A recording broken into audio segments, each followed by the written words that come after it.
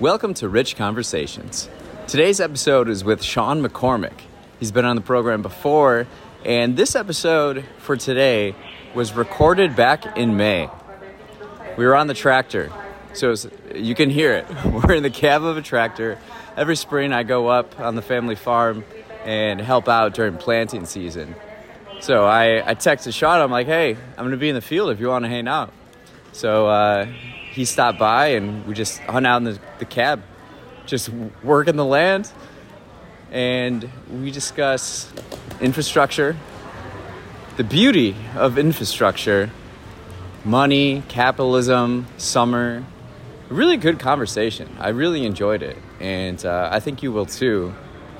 I actually saw Shawn yesterday at the Racine County Fair. Speaking of summer, the county fair is one of the greatest American events in the summer. And so I saw him yesterday and I was like, you know what? I think we have a recording I haven't posted yet. And right now I'm actually at the airport, O'Hare in Chicago. I'm headed to London. So you can hear the noise in the background. But today's episode is with Shawn. It's a great one. Americana. Love it. Without further ado, here's Shawn.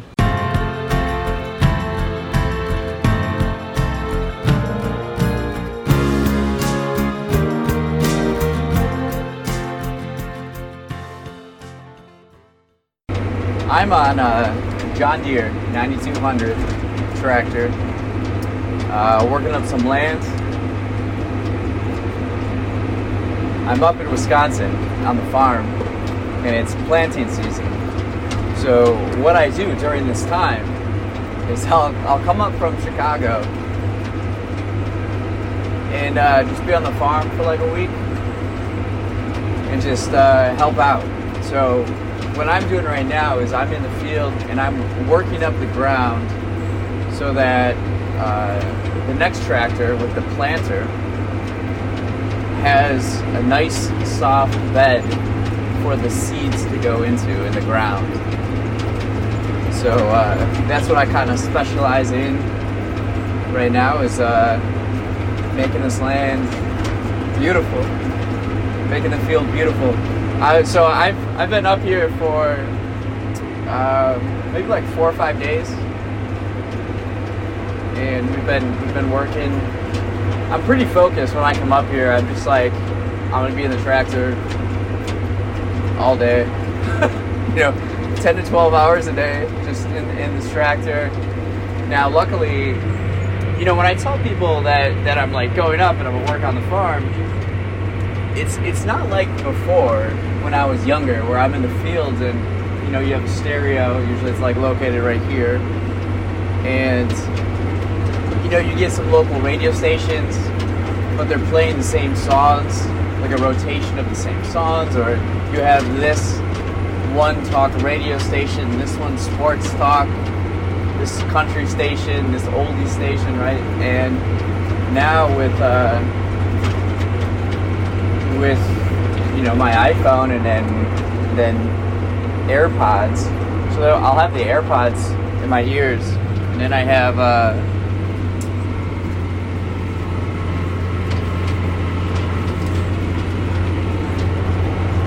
I got these guys so that I can hear over the engine. Now, the tractor I'm on right now is much newer than tractors I've been on in the past. So it's much quieter, if you can believe it, because I'm sure this sounds pretty loud. But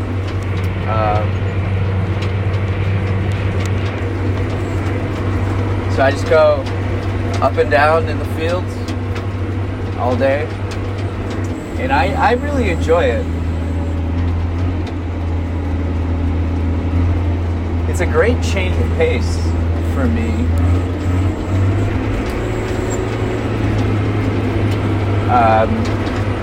Because I'm coming from the city, and to me, I've said this probably many times before, but I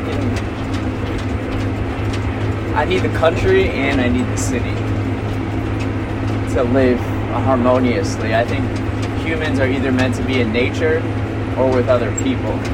So right now, this feeds my nature side, right?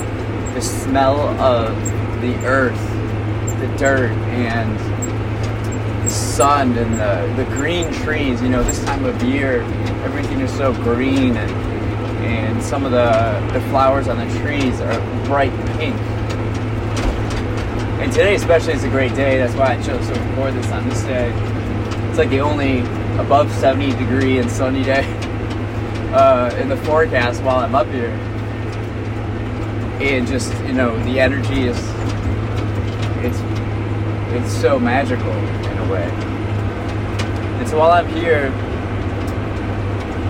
I just think about life, take a step back. I just really have no worries. I don't worry about anything in particular. I don't necessarily think about anything. I just let my mind wander. And a friend of mine, Dr. Dave, he was like, do you find it relaxing? Do you find it therapeutic when you go up? And I say, absolutely. Now this year, I've been to Mexico City and Miami. You know, so I'm at these places for a week, right? So I'm in a week in Mexico City, a week in Miami, I'm in Chicago, and just kind of like all over. But every year, this week that I'm up here on the farm, it feels the most like vacation, to be honest. This is my vacation. In this tractor, all day, for a week straight. That's vacation to me. And there's this focus because, you know, you have a certain amount of time to get the seeds in for planting. Now we're doing soybeans and corn on the farm, and you know, it's go time. You gotta like, I love the hustle in it. And I was just saying how relaxing it is. Now it feels like a vacation, but I love the hustle and kind of working as a team with my family to get the crops in, and you know, because you never know, it might rain tomorrow, or there might be a breakdown on one of the tractors, some of the equipment, right? So you can't just lollygag around, and that's kind of the speed that is normal for me. That's kind of my preset is full throttle all the time. People tell me I shouldn't work as much, work as hard or whatever. I don't believe that. But anyways, so this time that I've been up here, it rained 2 days, so we couldn't be in the fields, because then you get stuck, and that's not a good thing. I don't know if you're aware of this, but getting the tractor stuck in the field is not a good thing. And then we had a tractor, we had a breakdown on one of the tractors. So there's always something, but you also prepare for that, right? You don't get down on it, you don't get mad or frustrated. It's like you just do the next thing you gotta do. And I think this time out in the field it's been quite different. I'm noticing this, like, I'm operating at a different level, personally. And it's pretty exciting. So when I'm up here, I'm quite calm. And whereas other times when I come up here, sometimes I use it as like escapism in a way, where, you know, I'm working on all my stuff, but things aren't going exactly how I want, or I feel kind of lost. And then I try to use this to take a step back. But it hasn't been that way right now. I'm pretty confident in the direction I'm going and the things that are happening in my life around me. So it's actually quite even more relaxing this time. So I'm just out here just kind of having fun on the tractor. My dad yesterday, he said, I was like kind of finished with him. He's like, your work is beautiful. And I was like, yeah, it's like art to me. This is kind of art, the way the field looks and me preparing it and working it up. I want it to be beautiful. That's how I kind of live life.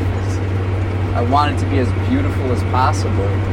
And when you look at whatever you're doing, if you have that mindset, it will lead to more success and great things and beauty. If everything you're doing is art, and you approach it that way, where you put a lot of thought and effort into it and care, then those are kind of the results. So when I like work up the land, I want it to be just beautiful, just like a sweeping landscape. I call it agricultural art. We have the sunflower here that digs up the dirt, and then I'm on the tractor. So these are my tools to use on the canvas, which is this rough blank field, right?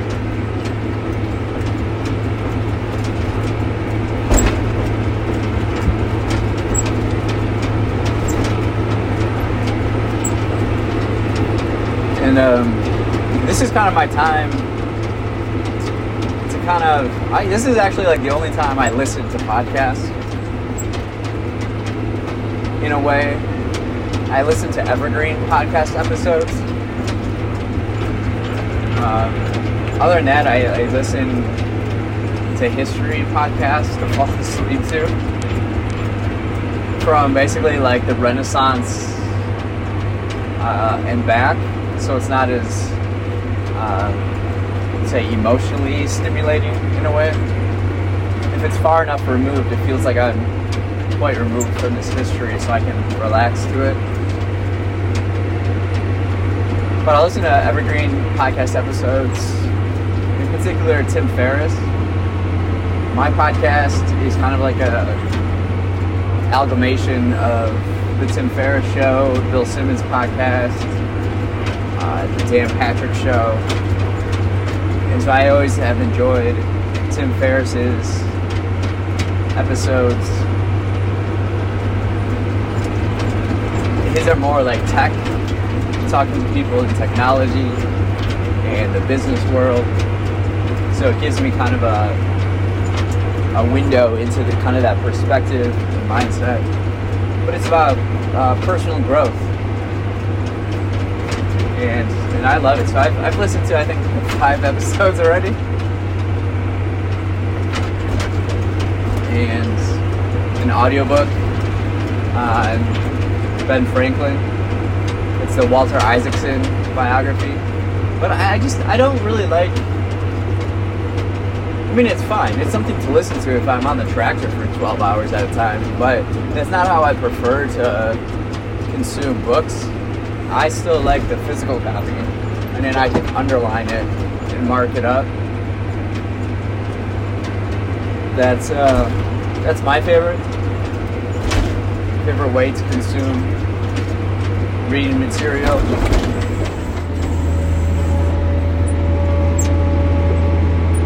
Yeah, Ben Franklin, learning more about him.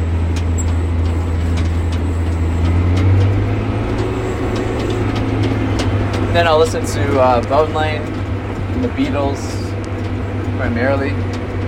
Some reggaeton, Harry Styles. I will say this, today, there's a correlation between when I listen to country music and the weather and time of the year. I'm very contextual when it comes to country music. It's got to be like warm and sunny, kind of summer season. I was thinking about what my so I have a Rich's Country Tunes playlist, and it's like country music from the I would say maybe like 04 to 08. But then some classic ones.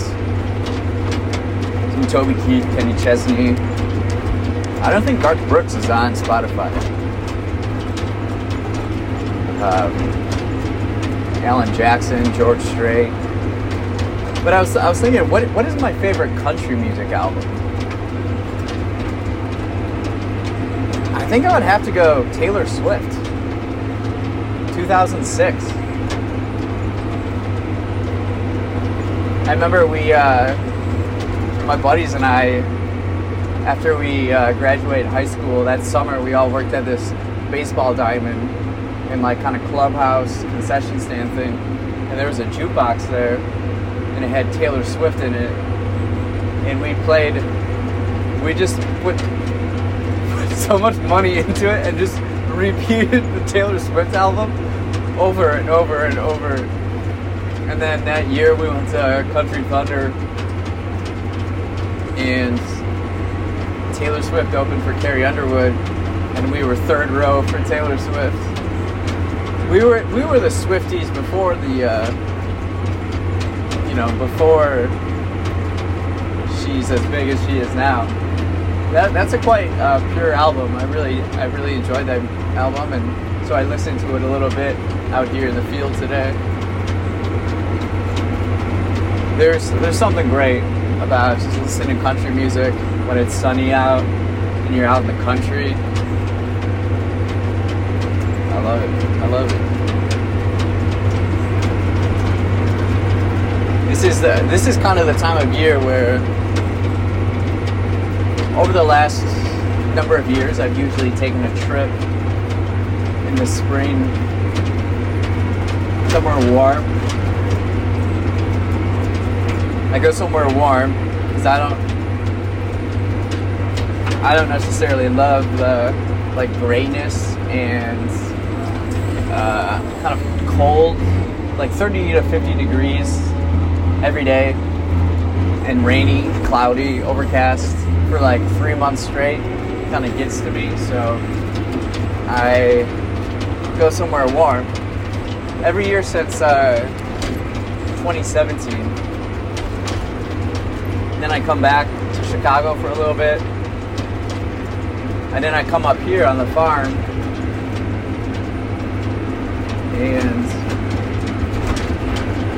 and then once I'm done here on the farm and I go back to Chicago, that's kind of when summer kind of begins, because the weather has to be relatively nice and dry and warm to dry up any rain that we have in the fields. So by the time I come back to Chicago, it's amazing how green and how vivid all the colors are. It's like all the stimuli. It's like coming back to a city. It's like returning to a city that is different. Coming to a city that's different than when I left it. And I'm excited to go back to Chicago too and continue working on the things that I'm doing, execution.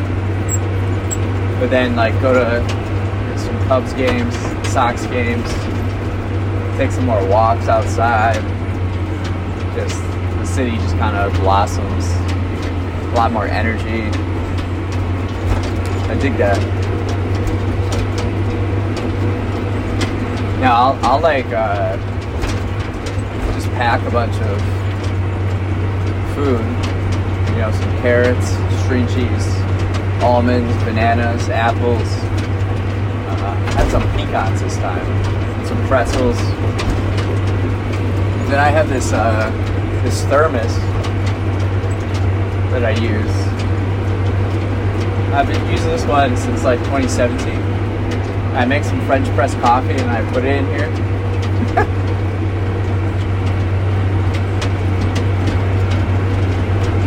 And then I'll like take a break. I'll go in for lunch for like 20 to 30 minutes. Come back out and I go to beyond when the sun goes down. And my mom's like, "Oh, I can't believe you're out so long." And I'm like, yeah, coffee and the technology we have. I don't get bored here. Isn't that amazing? I'm just going up and down in the fields, and I don't get bored.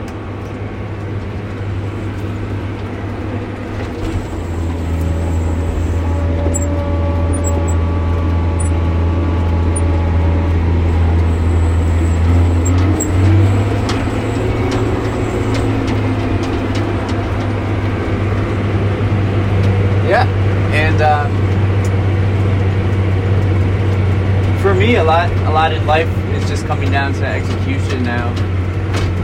The plan is kind of already created, so I'm excited for the next 6 months or so, and what we're gonna do and create and learn. A lot of my thought process right now is just getting back to learning, and you learn by doing.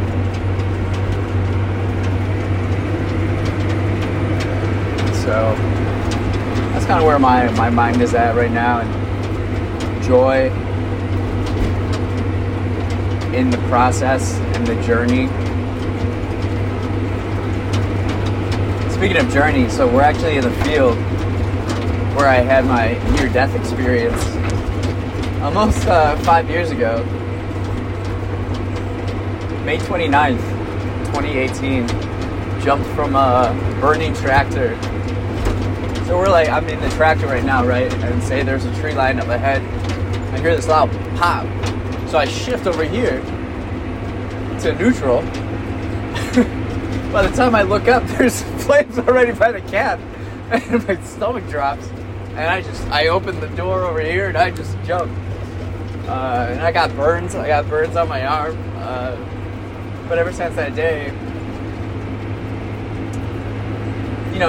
when you're confronted with a situation like that, you are reminded of the fragility of life and that death is coming for each and every one of us. It's just a matter of when. And so I wanted to live a better life. Well, how do you do that? I didn't really know. But in a combination of things, I just started reading books. I just read, and then started taking up reading and practicing philosophy, meditation, and just every day getting better and better. And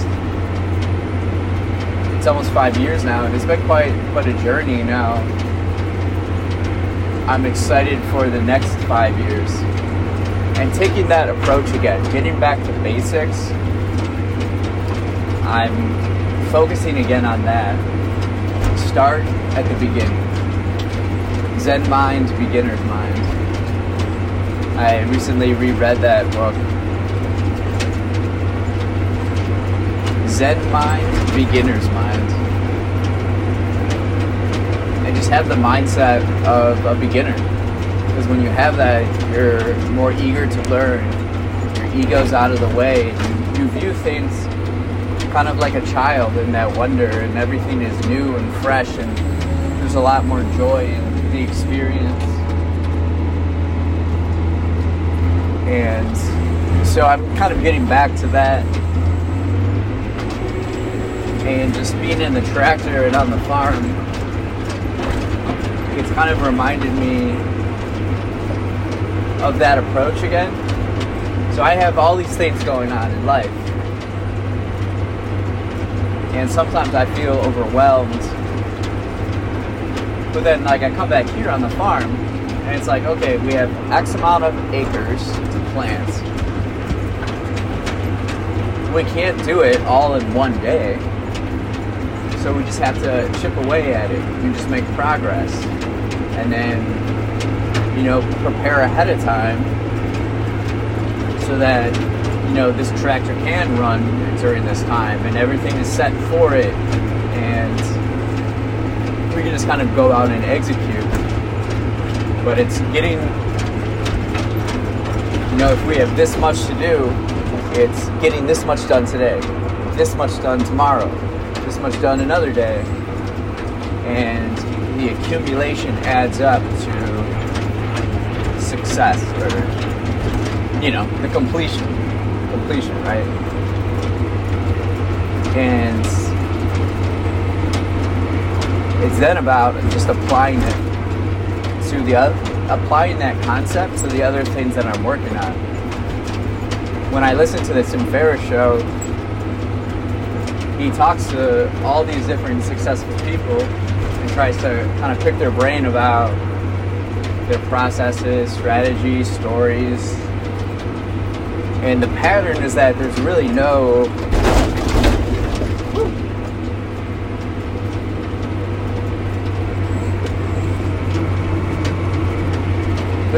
like one way to do anything.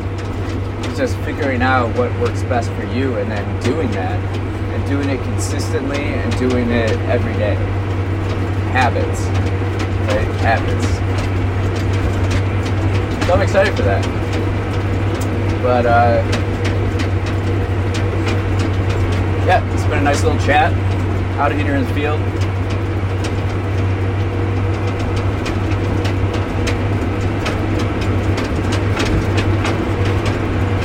Breathe, and luckily here up on the farm, there's so much fresh air. I just love breathing it all in and out, input, output. What you put in, you get out. There you go. And you have to plant the seeds before you can harvest the fruits. Before you can harvest the energy, right? Farming, agriculture, you can use a lot of these concepts in your own life. Be prepared, plant, nurture, harvest. Boom.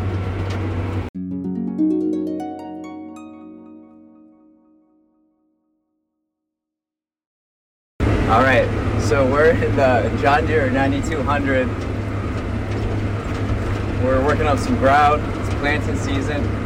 It's late May, and Shawn McCormick is here with me in the cab. This is like on the go recording. We just figure out how to record. So we got like this suction cup. What do you call that? Like a holder for the phone. Yeah. And then we just angle it. And then we got a microphone in my pocket. Oh, cool. So it's experimenting. Lots of experimenting. Yeah. But yeah, we're working on the ground. Good to see you. It's a beautiful day. It's like 75. Sunny. Glorious. We're in the last field now. We're almost done with planting. It's like every year. So we have the planting season and the harvesting season.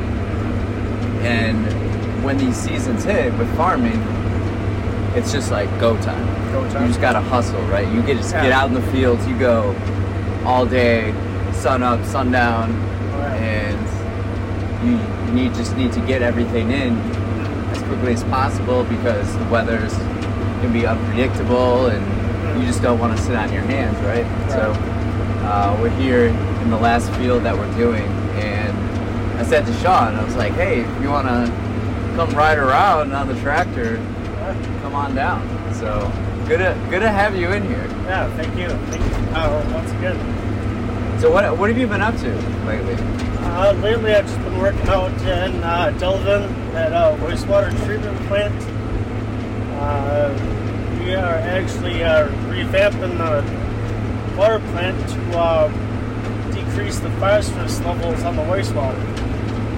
And they want to try to get it down to like 0.03 or some really small, so there's less phosphorus that goes out after it leaves the plant. So what exactly is phosphorus?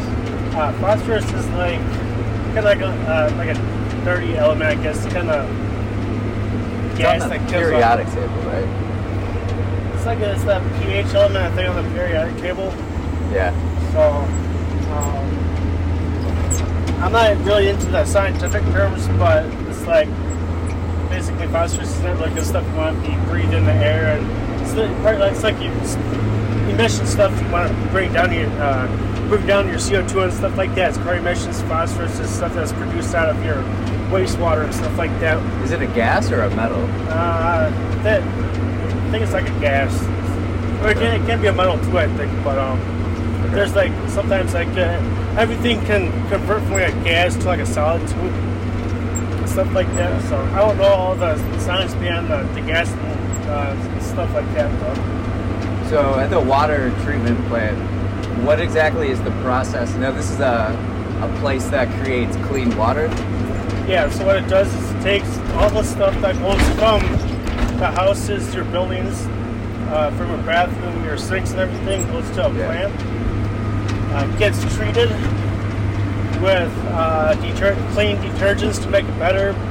Then the water goes into clarifiers, which helps break down gets eaten by the microorganisms, and all that stuff breaks down, and eventually it breaks down to clean water. And then it leaves the plant as clean water. That's the goal. Clean water. Yeah, that's the goal, is to get water clean. So everywhere you look, there's always your little tiny microorganisms and bacteria and stuff like that eat other things. Basically, they have to live. So they gotta have some kind of source of food. So eventually all that stuff breaks down, and with the help of wastewater plants, they can add detergents and stuff to help break it down, the process down, and eventually it's gonna end up back in the clean water. So it takes dirty water, you add stuff in it to break down those microorganisms quicker, and then there's like a filter and it comes out as clean water?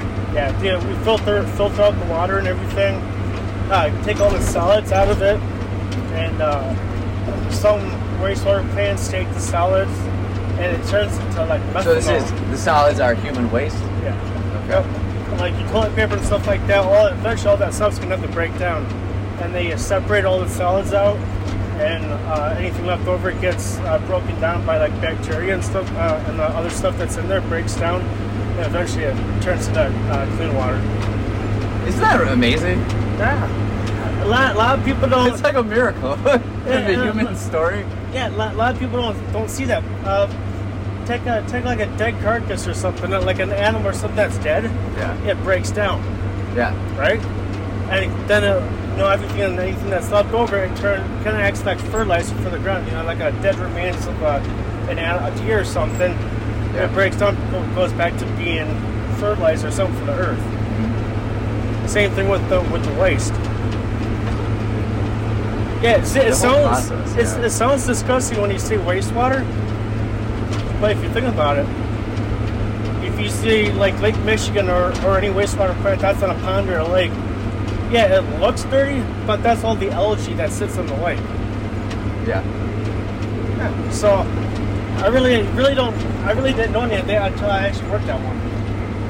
And another one that I was at like 5 years ago. So what do you do there?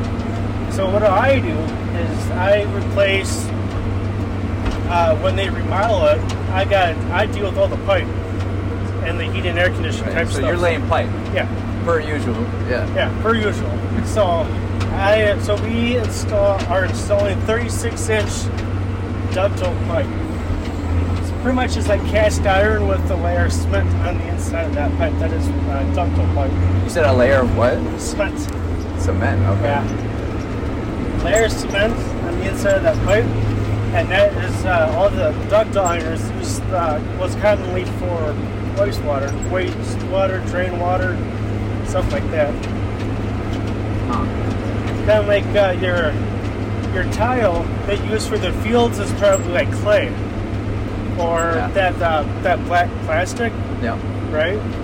For wastewater, it's ductile pipe, which is cast iron with a layer of cement on the inside of that pipe.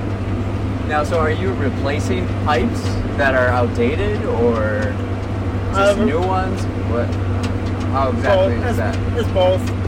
For like redesigning the plant and anything that's might be old that needs to be updated, then we'll replace that pipe too as needed. Okay. So, if like your design is cause for like to redesign it, and we're doing that per per the job site or per the specs on the front. But if there's something that looks like it needs to be replaced because it's bad or something, then it's going to be like another mini job added on. Okay. You know, it's like when you buy a used car, but if you find something that's wrong with it or a tractor or something, then you need to replace something. You got to fix it, then, right? It's like another job on top of it. You know. That's right. Yeah. So it's actually pretty interesting once you get into it and stuff like that going. It's not sexy, but it's so important. Yeah. You know, infrastructure. And like in reality too, it's not. Yeah, like I said, it doesn't really sound attractive or appealing, but if we didn't do it, we would not have a bathroom or the plumbing that we have to take care of our stuff. Yeah. So it really makes you appreciate plumbing and stuff like that and the stuff that the guys do, you know.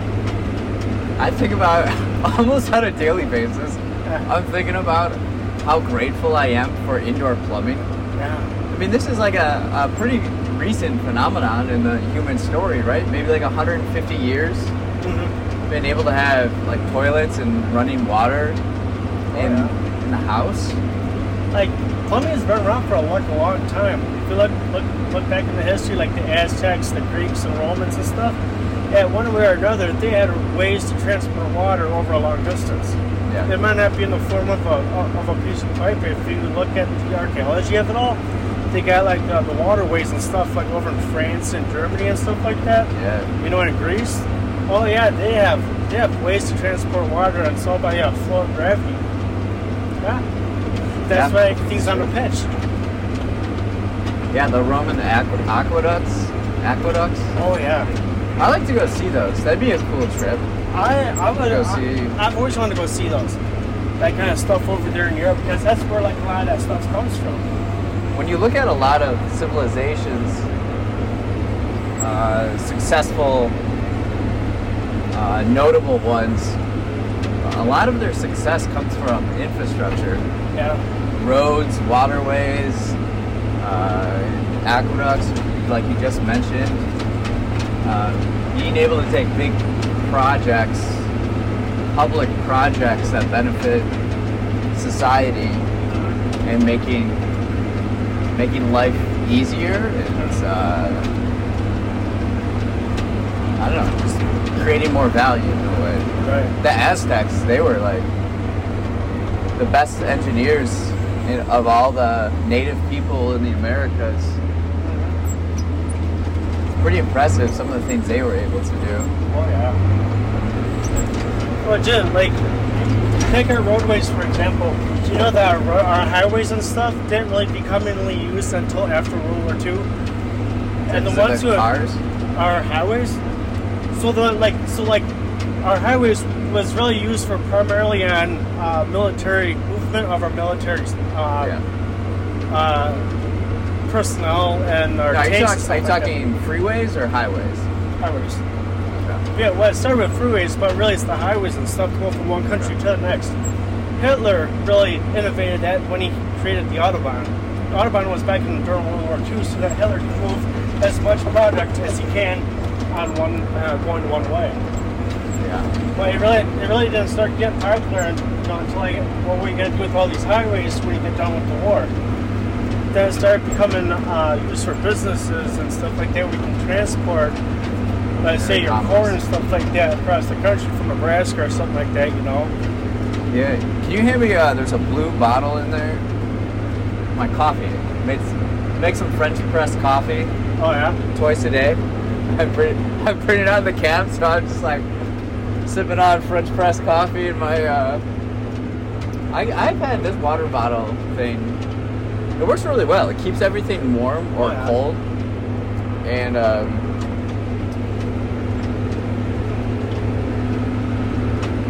yeah, I was really into the primary colors in 2017. So, like, anything I owned was either bright red, bright yellow, or bright blue. Oh, yeah.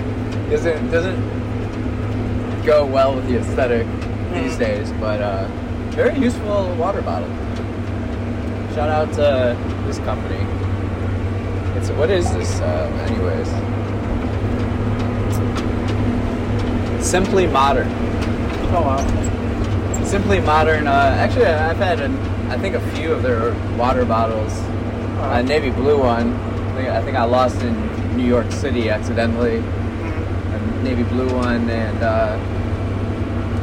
you get them on Amazon for like $20. They're pretty good. They're pretty useful. Speaking of infrastructure and commerce, Amazon's logistics and infrastructure has got to be insane. Yeah, if stuff like that actually does benefit them. Whether you have a warehouse and you use it or not, it benefits you.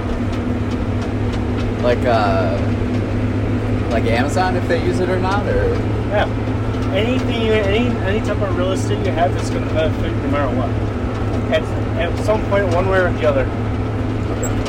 It's like universal. It helps you in taxes. You can store stuff. You can rent it out. You can use it for a lot of things. Or if you just want to sit and look at it, it makes you feel good. So you can use it to grow crops. Drive a tractor. Today, more and more people need to feel good. Real estate. You can sit and look at it. There's another reason. Richie likes to work the farm, so he buys land. I like coming out here. So, I live in the city. I live a very cosmopolitan life, but I love the country. I'm very, anybody who has watched videos or listened to me before, I'm obsessed with this philosophy that I believe humans are either meant to be in nature or with other humans, right. Social. And so I have the city and then I have the country out here. And just, maybe 10 days ago is when I started out here again on the farm to get it going for planting season. And just the smell of the dirt and earth. Oh yeah. I just took this deep breath, exhaled, and it's like, oh yeah.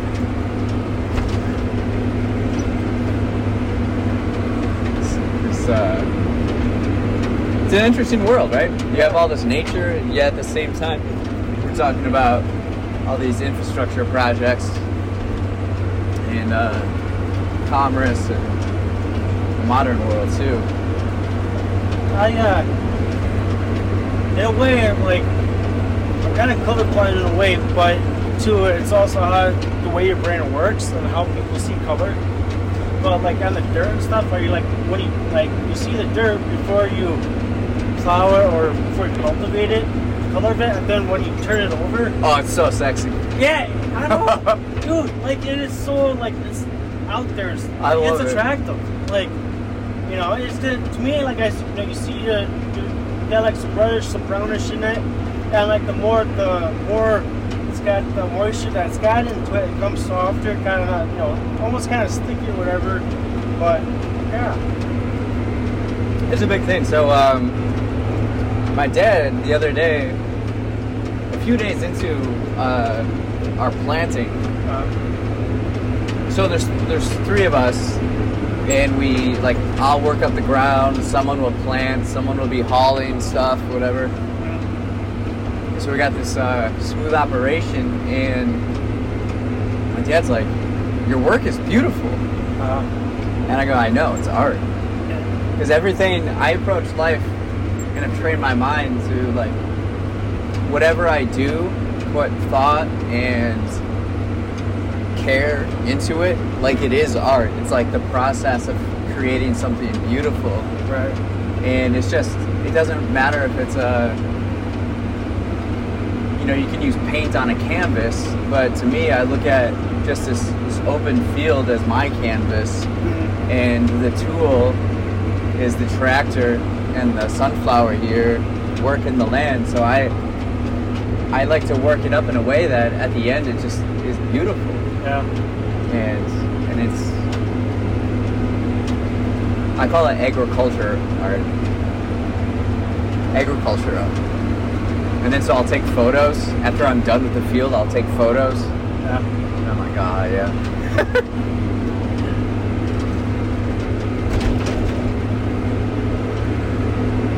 like being out here. This is the time of year when Wisconsin really starts showing its beauty more. You know, this springtime starts to get warmer. It's very green. Everything's so green, you know? And then we go into summer, and just like the culture in Wisconsin, people doing a lot of things outdoors, grilling out, just hanging out, having a good time, enjoying life. Yeah. What's something you're excited for coming up this summer? It would definitely be along the same lines that you just talked about. You know, you get to see everything in full bloom, going through the spring and into summer. Definitely the change of the season, the colors, how everything just has life to it. You know. Yeah. And it's just the beauty of the nature of it and how life is supposed to be, really. You know. Are there any activities you're planning for this summer that you're excited for? In particular? I would definitely like to. I think I would definitely be getting back out to more riding motorcycles, or getting back into doing ATVs, traveling a little bit with that. Just get out to the trails and start seeing more nature, more parks and stuff like that. You know, so I definitely want to hit the backcountry stuff more and get out of the city life for a while. Because like you and I grew up, you know, we both grew up in the country and stuff. So. And like our country, it's interesting where we live because it's country, but there's also like city and towns around us. Right. You know, we got Milwaukee like 25 minutes from here, but up north, that's some real nature. Not this is definitely nature too, but even more nature on top of nature. Yeah. I haven't been up north probably in over 10 years. Where do you usually go up there? I go up to Rhinelander every year. Okay. Yeah, so I go with a group of guys from church. I go up to serve and stuff like that at a camp, and then sometimes if I got other friends or other people, sometimes I might hang out, go check out their place where I'll do some work and stuff, and you know, which is really cool because you know it's nature, so and a good quality. What do I want to call it? Hanging out time with your friends and stuff, and your brothers and stuff like that, you know. Wait, so go back. When you go up there, what do you do when you guys hang out?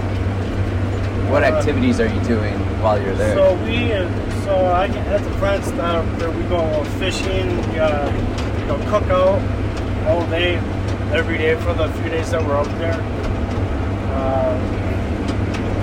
Sometimes we also build stuff. So I think last time I was up there, we built like a small gazebo, so like tile floors and stuff like that. Okay. So and then plant some trees, maybe like a small crop field or something like that for them. Do things like that. Go fishing a lot. So get carded when the cop comes by. Hey, you got your license? Yep, it's right here. What kind of fish are out there? We do like crappies or like little bluegills and stuff like that. Okay. I don't fish a lot, but when I go, it turns out to be like bluegills or you know, or maybe some bass and stuff. So I always got a couple extra licenses just in case. I like some of my family. They're really into fishing. Oh yeah. I would only be. I never got into fishing hardcore much. Yeah. Same as like other like outdoor sports, but they were really into it. We would. The time of year when I did fish was when we went up north, and I remember like I think the best tasting fish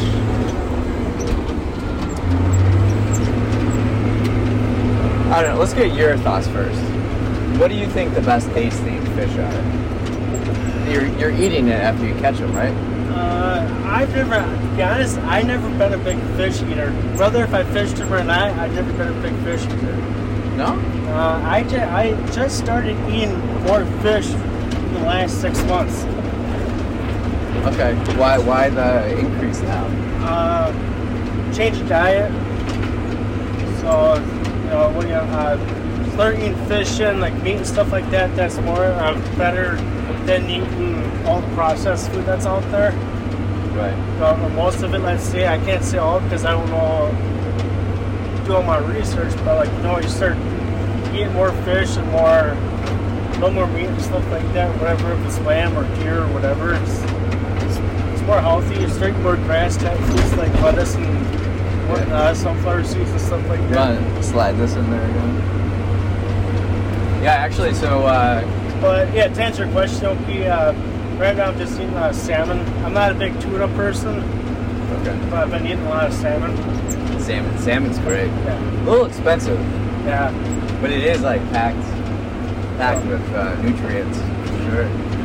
It's one of those that if you know how to cook something, you can make anything taste good, even if you don't like it. That's true. And that's why I kind of learned to start cooking. I don't care much for fish, but I'm learning how to cook it where it's it's appealing. It's good, So and then that was the other thing that made me like fish is that once I started learning how to cook it, and be better cooking things, then. So how do you cook salmon? How do you personally do it? First, how I do it is that I get some season for fish and lightly put up a season on top of my salmon. And, what kind of seasoning?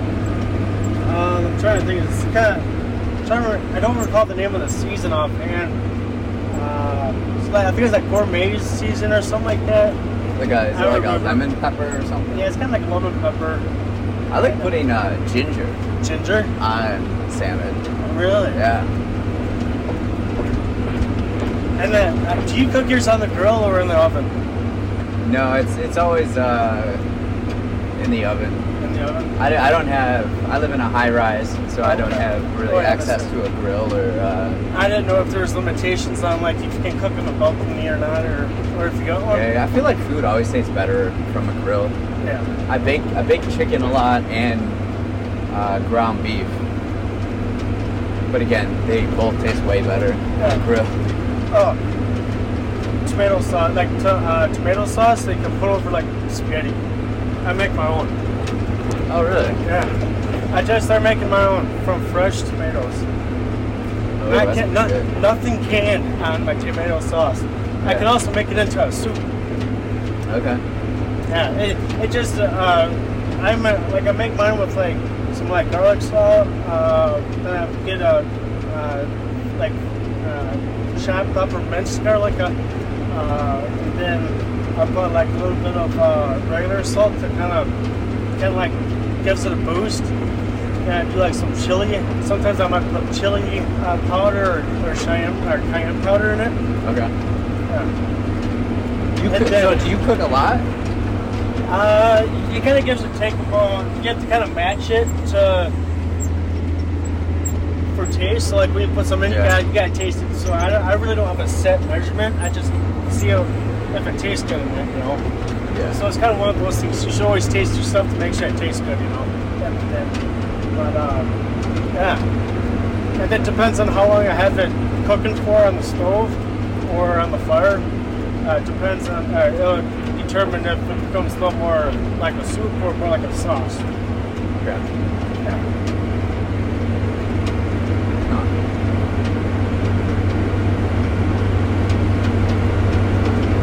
That's something I would like to. I say this, but I don't really mean it. I don't think. I think cooking and exploring more culinary art, on my own, and developing cooking a more variety of foods is something that appeals to me. But in reality, I eat the same thing every single meal, and I'm okay with it. Yeah. Like I've eaten the same breakfast every day for over 10 years. What do you have for breakfast? So I eat oatmeal. Mm-hmm. So like old-fashioned oats, like half a cup, Oh. and then a cup of milk. Then I put it on low for like 12 minutes. Put some cinnamon. Oh, okay. And then at 12 minutes, I add frozen blueberries to it. Stir it around. I got that. And then I do like 3 eggs. Oh, okay. And then some salt and some, depends on the spice. I might do some like Greek spice or some like Middle Eastern spice or Argentinian spice. Oh, okay. So that's what I eat every day for breakfast. And then the other ones are just like chicken or ground beef, brown rice, and spinach for lunch and dinner. And like, it works. I say, but the key is like barbecue sauces, or like I'll use pesto. I've been getting into pesto lately. Yeah. That doesn't, it keeps it fresh. You know, it's something new. So I don't think it's too boring for me. Right. But I do say like, oh yeah, I should explore more culinary adventures. But in reality, I just don't.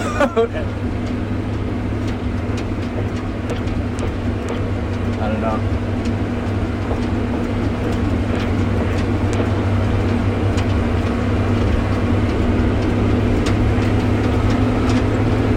Something I notice in a country is that when friends get together, when guys get together, they work on projects. So you said when you go up north, a lot of people I'm sure are thinking, oh yeah, just kick it and relax. No, you guys built a gazebo. you guys are taking off from work To go and work. Yeah. Yeah. And I had expressed in a different video, like when I go on vacation, like I went to Mexico City this year and Miami, but those to me like aren't really vacations because I'm always exploring. I'm always wanting to learn new things and just checking out the culture, making observations, taking notes. And when I'm back on the farm every year and I'm in a tractor for 12 hours a day in an open field going up and down, to me this is more relaxing than being on a beach in Miami. Because I just let my mind wander. It's work. Yeah. It's like my vacation. On my vacation, my true vacation I experience, I'm working. It's like, it's like the country boy. Yeah. In a way, like I really don't see it as work if you're having fun with it. Like, Exactly. So I mean, it's work, but you don't think of it as work. Yeah. It's also another thing too. Like if people see other people's jobs, and they think they're glamorous, but every job is as it's a job, and there's a lot of things that go into it. You know. Yeah.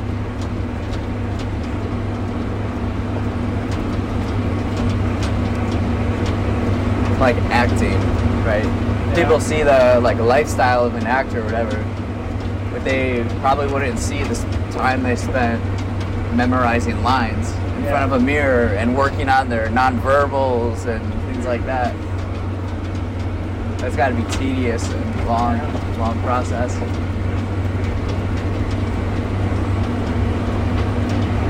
It's always interesting. The other thing too is like some people think that, well, you see certain guys like Warren Buffett, Donald Trump, Elon Musk and stuff. Oh, these guys are billionaires. Yeah. Yeah. Well, that's $1 billion in assets, not what's sitting in your bank account. Some of it's liquidity, and some people, or some of it's in time for other stuff. It's not. They don't have money they can just want to spend, and there's a reason why they have it. It's because they're doing work, they're doing something for society. Yeah, they move the money around in different places. Yeah. so that they can use them out and invest it, almost like energy, right? Yeah. You're giving this other thing over here some energy for it to grow, right? And then with the fruits of that, you put that energy towards this thing over here and have that grow. And, Right. you know,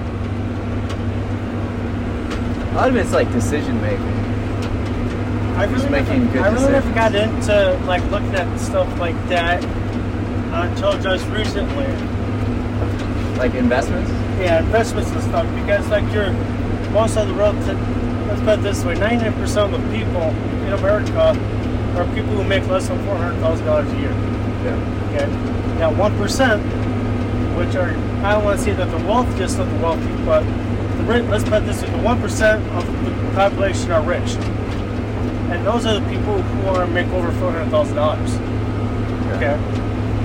How do you think that those people who have that kind of wealth, they invest? They don't just say like, well, hey, I got $30 million, so I'm going to just retire and not have to go to work. Well, it's even more simple. It's like, to become rich, don't spend your money. Like, just like, chill on it and then make moves. Right. There's don't spend more money than you take in. Bingo. That's what it is. Like, people don't understand how money works. Most people don't. You just said most people don't understand how money works. Right. Why do you think in a capitalistic society that America is, why aren't we taught that through education and in school? Because in our society here, I see it as that as we start getting these big capitalist people, our government likes to take the money for taxes. We are raised up in public schools. People who have these big companies need skilled labor. So they are, in a way, if I'm not mistaken, it's in a way that these guys like, hey, I'll help invest in your system if you help give me skilled workers and labor of people. You know, so let's say if you start back in like the main guys who pretty much developed America in the last 150 years, the guys who created oil, railroad and stuff like that, they needed skilled laborers at some point or another. That's why our public school system is set up as in to learn math, read and write, and learn how to pay taxes. That's what gets taught in our school. So I think part of it's due to that. It's just kind of form a certain group to do a certain thing. So it's like the education system is constructed in a way to provide labor for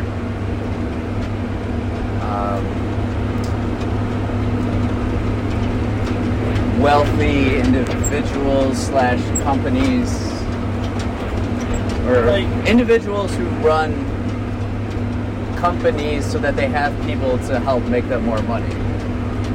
In a way? That could be part of it, yes. I don't know for sure, but one way or another, that could be a valid point at one time. But then again, too, is like, well, who came up with this idea, though? You know what I'm saying? So I really cannot answer too much, but just that, I guess in my opinion, that's just a theory. I don't know. But then again, too, these people that know how to make money and stuff do have a right to keep what they sow. Do you think the people that have learned how to make money, do you think they learned that skill in school or no? I do not. You don't think they learned that in school? No, I think that they learned it from the people who know how to run business. They don't teach us tax codes. They don't teach us rules and regulations of the government to the full extent in school. I mean, when we went to school, they taught us about polygrams, right? Well, how far does a polygram get you and I in farming or to be a pipe fitter? To a certain degree, you know. Yeah. Woo! Oh man. This area right here, I don't know, for whatever reason, yeah, it's bumpy like that. I think, to your question, I think that can be changed. I think, I'm sure that there's probably taught somewhere, but, they teach a lot. What did they teach you guys in like school and stuff? Probably was a little bit of it, right? They don't. What I'm like curious about recently is America's known To be a capitalist. as like the number one example of capitalism, like a Correct. capitalistic society. Mhm. So if that's the system, Why isn't it taught? why aren't the people that live within that system taught more about how to operate within that system so that they can live a life that fills them with purpose and their dreams? Well, I'm not really sure why it's not taught like that, even though that's what our country is based on. I think over time it's kind of becoming watered. Our capitalist country is becoming watered down. How so? What do you mean? I think a lot of people teach their kids to go find a job that's got security versus taking risk and spending money using spending money on an investment versus buying a nice car or something. Consumerism. Yeah, right? I think we're based more on consumerism, consuming things versus being an investor and a risk taker. So American culture influences you to become a consumer and not an investor. Yeah. I've spoken to a handful of people, and they all kind of seem to have the consumer idea versus the investor idea, because investing in something is a lot of risk, and you can lose it. But if you look at both of them, with investing you have a chance of making money. But if you just go spend your money on a Lamborghini or something, you're more likely to guarantee to lose that $1 million down to $800,000 than if you were going to spend $1 million on Apple or Microsoft. Well, back that up a little bit.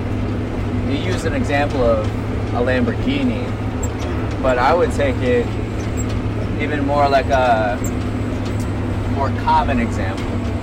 It's just like stupid stuff you don't need. Yeah. A TV. Not everybody can afford a Lamborghini, but people can buy, consumer electronics to watch on their screens and be entertained. Yeah. It's that kind of spending, I feel like. Or, I don't know, toys they're not going to actually use consistently.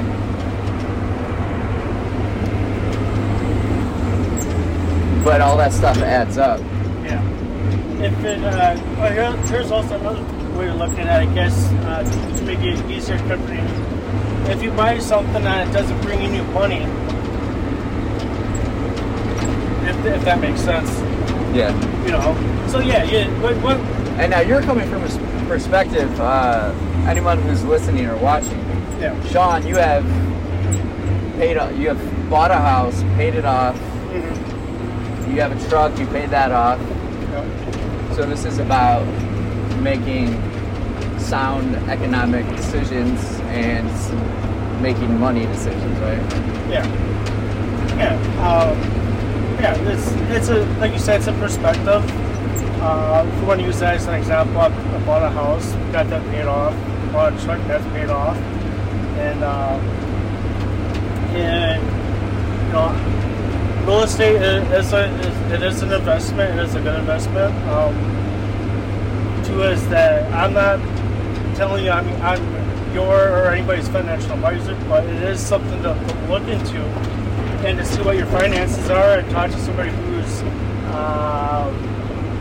that is really knowledgeable, that's a professional at this, that's got an expertise on these, and to just see how can I make my money back in this as a return of an investment on this, and that's what an investment is. Is your money still going to be there when you put it there? You know, so like my house, that's where I chose to put my money and stuff like that. There's other things that you can buy that you can lose money on, but like I said, real estate is a good idea, and that's the route that I took. Yeah, so your head's at the things you're looking at investing in, your kind of world. Where my head's at is just this question of the most complaints I see from people. It's about money and society, American society, and capitalism, and the question of like, if you're a citizen of the United States, why is it that we haven't, like, broadly have all learned more about capitalism and how to use it? It just seems odd. To me, it does seem odd too. You know, so then, because we're not taught it, people are either fear it or hate it. Yeah. Because it's a lack of understanding, and it hurts people's confidence and egos in themselves, because they might feel stupid about this, but it's only because they haven't learned it before, right? And it's the attachment people make and judgment they make on something being like good or bad, when it's just like a system that it's like the system we live in. Yeah. It's a system. It's not like a biological thing. Right. That's where I'm coming from. Like just that curiosity. I do wish that they would teach more about things like that and be less fearful, like you said, less fearful on the risk, on the assessment and how you look at things. Yeah. You know, so. Yeah, that's always interesting. What would you? Okay, so we're talking about making sound decisions and judgments in regards to money. Say you got, I don't know, what's like if you got a big investment paid off, and you decide to put some of it away, a lot of it away, whatever, but you're gonna blow it on something, like get something big that you want to reward yourself, something special. What would you do? If I had X amount of dollars just to blow on whatever I want. Yeah, let's say you had, like a toy or a trip or a experience. Is there anything? What would be like the one thing you would go just like live a little bit and not feel guilty? Yeah. I think that probably would have had for probably a good portion of what I've always wanted, just because I have been, I use that as an investment, and I built a dream on it, If anything, I probably would buy a lot of land, and probably have I think I probably would want to build like a big complex or like apartments or something where I can like house my friends, my family, and stuff like that, and take care of people. Personally, I think I probably would do that. My ultimate goal. I think that's probably one of my dreams. I used to be a guy that's why I want a just motorcycle or a nice Lamborghini or something, but I think over the last 5 to 10 years I changed, honestly. Yeah. Okay. That's me. I've gotten to learn how to appreciate more things in life, and so you would not be tempted to spend it frivolously on anything. I might, but I think well, that's the question. Yeah. What might you spend it on? I'm curious. Probably a car, maybe, or lots of land. Probably buy lots of land. I think that's probably gonna be my top one right there. Lots of land, and then do like a snow angel on it. That too, a snowman. Yeah. I'll probably.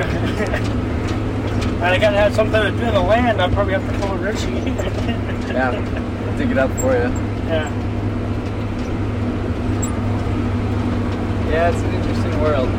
I think that probably is. Should probably have land. Okay, so I'm gonna break that question down a little bit more. If you could take a trip anywhere in the world, where and what would you do? I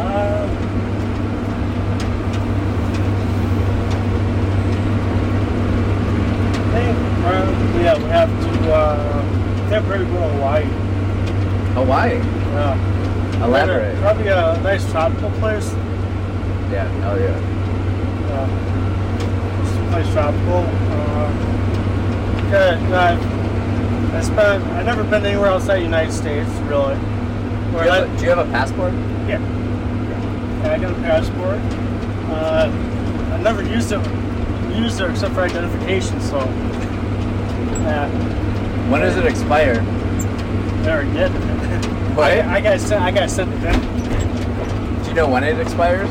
I think it expired in January, I think. Or, no, I think it expired in December. Oh, it already expired? Yeah. I just got sent it in. Yeah. I'm just going to send that on the express or whatever just to get it back, That's what I did. My passport expired during COVID. Yeah. 2020, and I was like, well, I don't see myself traveling internationally anytime soon. Yeah. With COVID. So I sat on it, but then this Mexico City trip I might have done earlier, but I had to renew my passport. But I did the express one. I think it cost me like $200. Yeah. Not bad. I don't know. And that was good for another 10 years. I almost used my passport for a job. I was going to get into household moving, driving semis. Okay. And so the place that was called Merchants Moving, interesting. They also did United States and Canada. Oh, okay. So that was like a perk of having a passport, is that I can get. It'll be easier to get certain. I'll be looked upon to get certain jobs like that require international travel like that. Is that something you ever look into? Is truck driving? Yeah, I did that one or a couple times. I did. And why did you decide not to?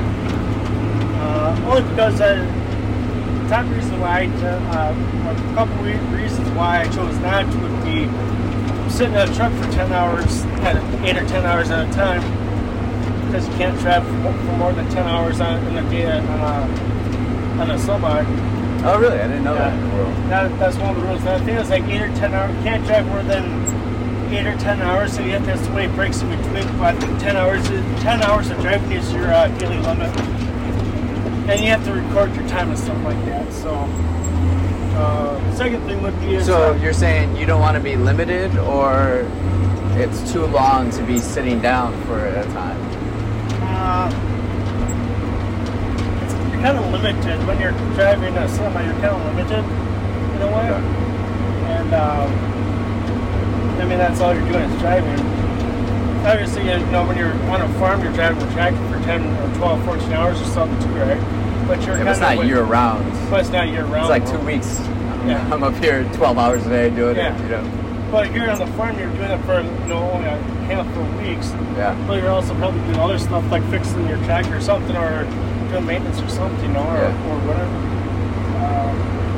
The other thing is that when you have to start traveling through the state, each state, you gotta look at different licenses. You gotta keep taking road tests and stuff. You gotta have different classifications on your driver's license. So whether it's your hazardous or hazmat, passenger, or whatever it is, each state's gonna have to have it. You might have to have a license for a different state or a certain type of registration or something like that on your driver's license. So it's just like kind of a headache to keep up with the maintenance, or you're limited in your hours, and then also the constant updating of tests and stuff. Yeah, you probably would have to keep doing it. You gotta keep taking a physical exam every so many years or something. I'm a person that I do like my fair share of labor. So for me to sit there in a semi 7 days a week every year, for how many months on end, I like to get my little bit of fair share of exercise. Yeah. Yeah, I see that. Certain jobs, like I say, moving, doing household moving and things like that would be kind of cool, because I can do that. You would get your fair share of exercise and stuff like that. Then go drive someplace for 2 days. Well, you don't mind labor. No, I don't mind labor at all. Yeah. That's interesting. Yeah, well, I feel like I'm the type of person who would love to try every job out for 1 week, Yeah. And I could see the appeal of being a truck driver, working 1 week. Like, oh, this is amazing. I can go see the country, travel around. Yeah. But again, like any job through time, it's there's a lot more that goes into it, and that can kind of wear you down. Plus, too, like let's say being a truck driver, there's probably a bunch of different things that you can haul and stuff. It's more than just a 48-foot trailer that's enclosed, or a 40-foot or whatever it is. So, probably you might be hauling secret stuff for the government, or might be driving out in Alaska on the frozen tundra or something. Ooh, that is something I would not envy. Have you seen that show? What's it called? Ice Truckers? Ice Road Truckers? Yeah. I haven't, but I can imagine the show. Drive over a frozen lake or something for like 3 miles.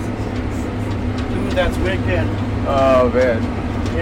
We were having a conversation recently, like last weekend, about guys that change light bulbs in the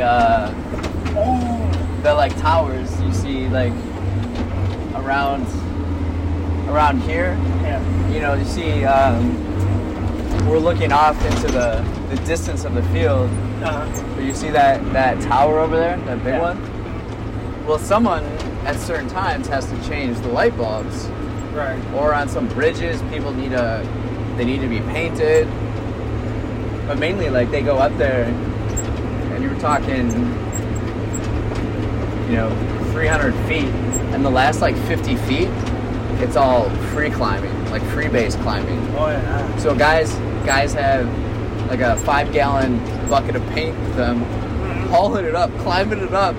They have a harness, but then the top 50 feet, they're already, 300 feet in the air, and they have to go another. Oh, yeah. Oh, man. They get paid really well, but they're like a different breed of dude.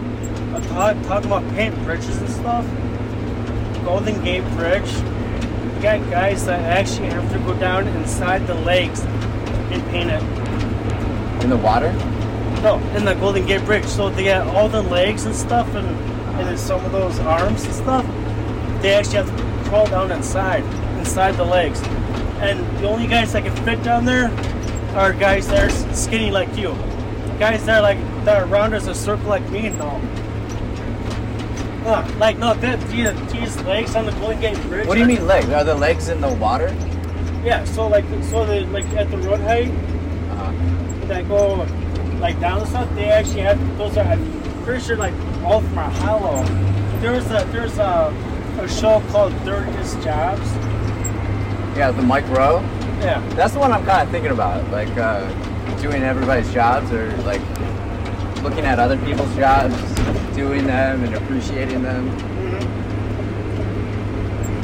There's so many different types of people and jobs around that make the world go around. Yeah. And I think it's here's one. It's good to be grateful for all of them, you know? Oil rigs. Yeah, I met so there's a fan of our show. He's a young cat. He's maybe like 24, 25, yeah. So he'll watch my videos and listen to the podcast. I met him bartending. He was back from school. He had graduated school out in California, and he was living in Chicago. And he was just like kind of thinking about the next part of his life, right? Yeah. But he was really curious and excited about the idea of working on an oil rig. Because you work, I think, 2 weeks straight, and then you get like a week off or 2 weeks off. You make great money, and it's just interesting. And the advice I told him,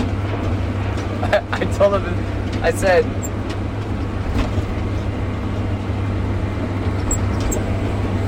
said,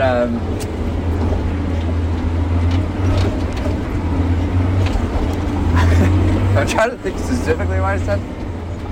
Something on the lines of, when you're young, accumulate stories. Do interesting things. Go live. Because when you're older, those are the experiences and those are the stories you're going to always have. So if you're doing something that is pretty common, like everyone else, you're not going to have many good stories.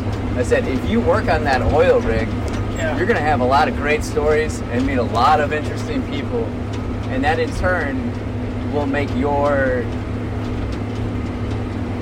not only your life more valuable, but also your perspective more valuable to others.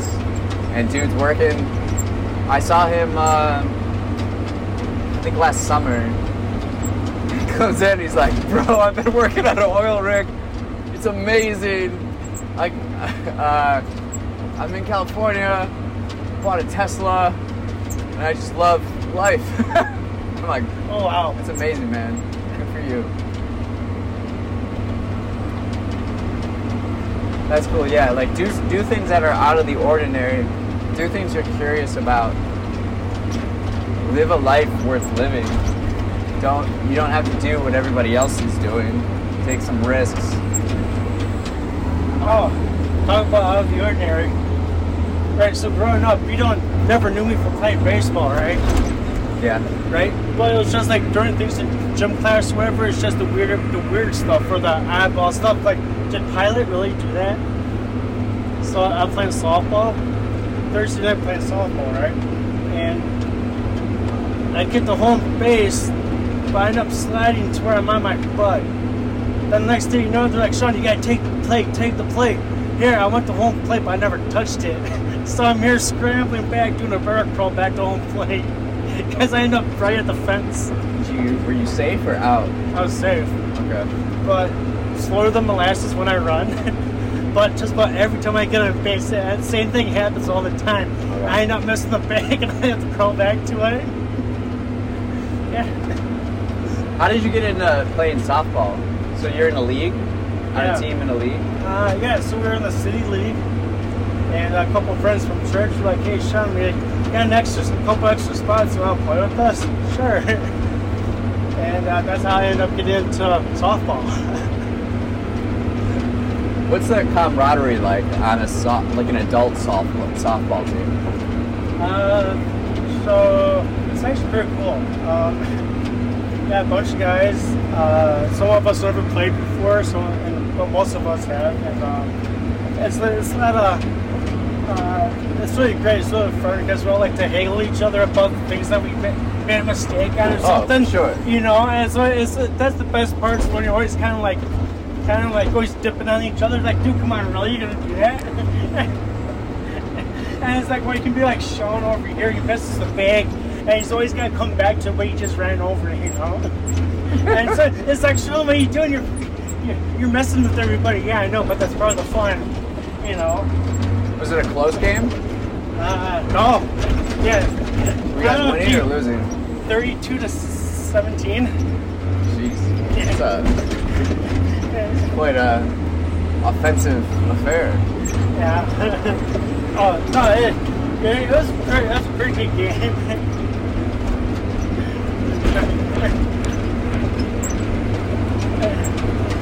Alright. But, I think this is my third or fourth year playing, but, yeah. They're like, Shawn's one of those guys, he can hit, he's got the power and stuff, but he's just kind of, just because he rarely plays, he doesn't get a lot of practice, and he just needs to practice. Next thing you know, Shawn's playing, which is me, playing for another team because they're down a player. Shawn comes in ambidextrous and hits left-handed. Nice. And they're like, Shawn, when did this come about? So you got, the other team didn't have enough players, so your team traded you. No, actually. And then you played well on the other team? So what happened was that we were playing after another team, and we were doing a doubleheader. So when the team that was playing ahead of us, we got there about the same time they did, and so they came over and asked us if one of us wanted to fill in for both their games, and I volunteered and I said I would, and I played catcher for them, and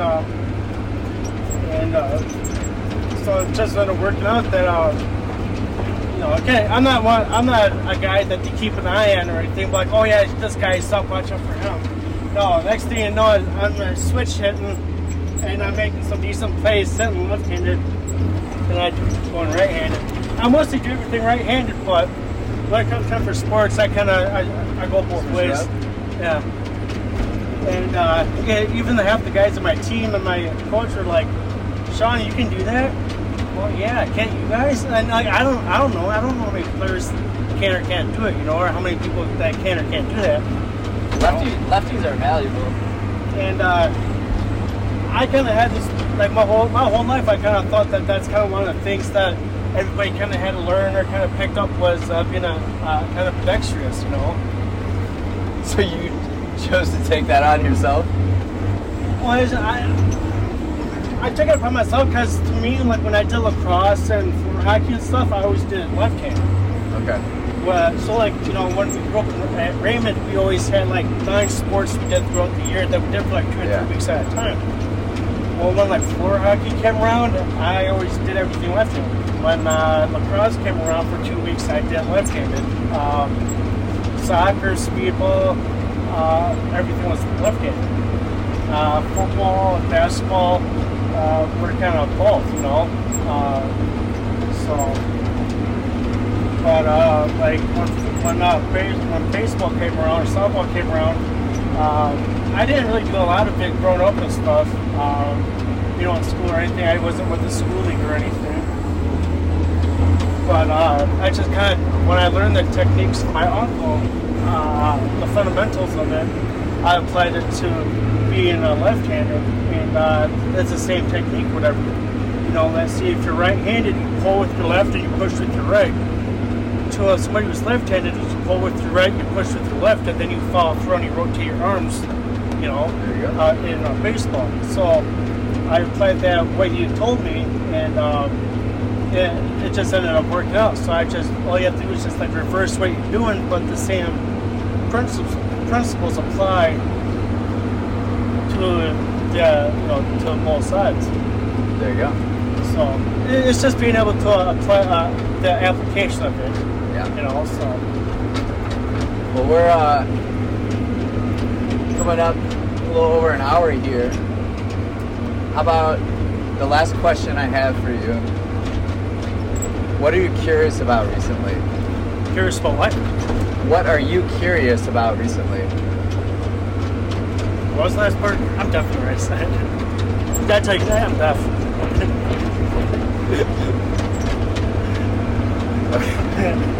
I'm sorry. That would explain. I'm very good at now I'm curious about your definition. What's something you're curious about recently? Oh, about recently.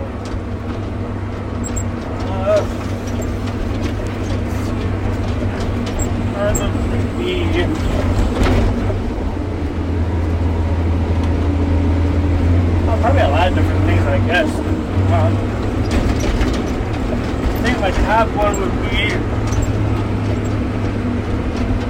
I guess, people, really. Just like kind of getting out there and meeting new people and stuff, and what other people's philosophies and stuff are, and seeing what their opinions are about life in general, and things like that. So.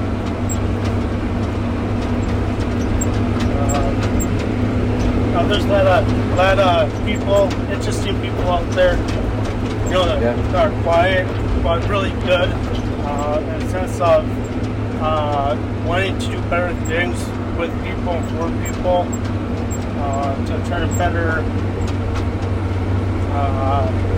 innovate things for humanity and such. Yes. So, which I think is real cool that people want to strive to be morally better. So, yeah.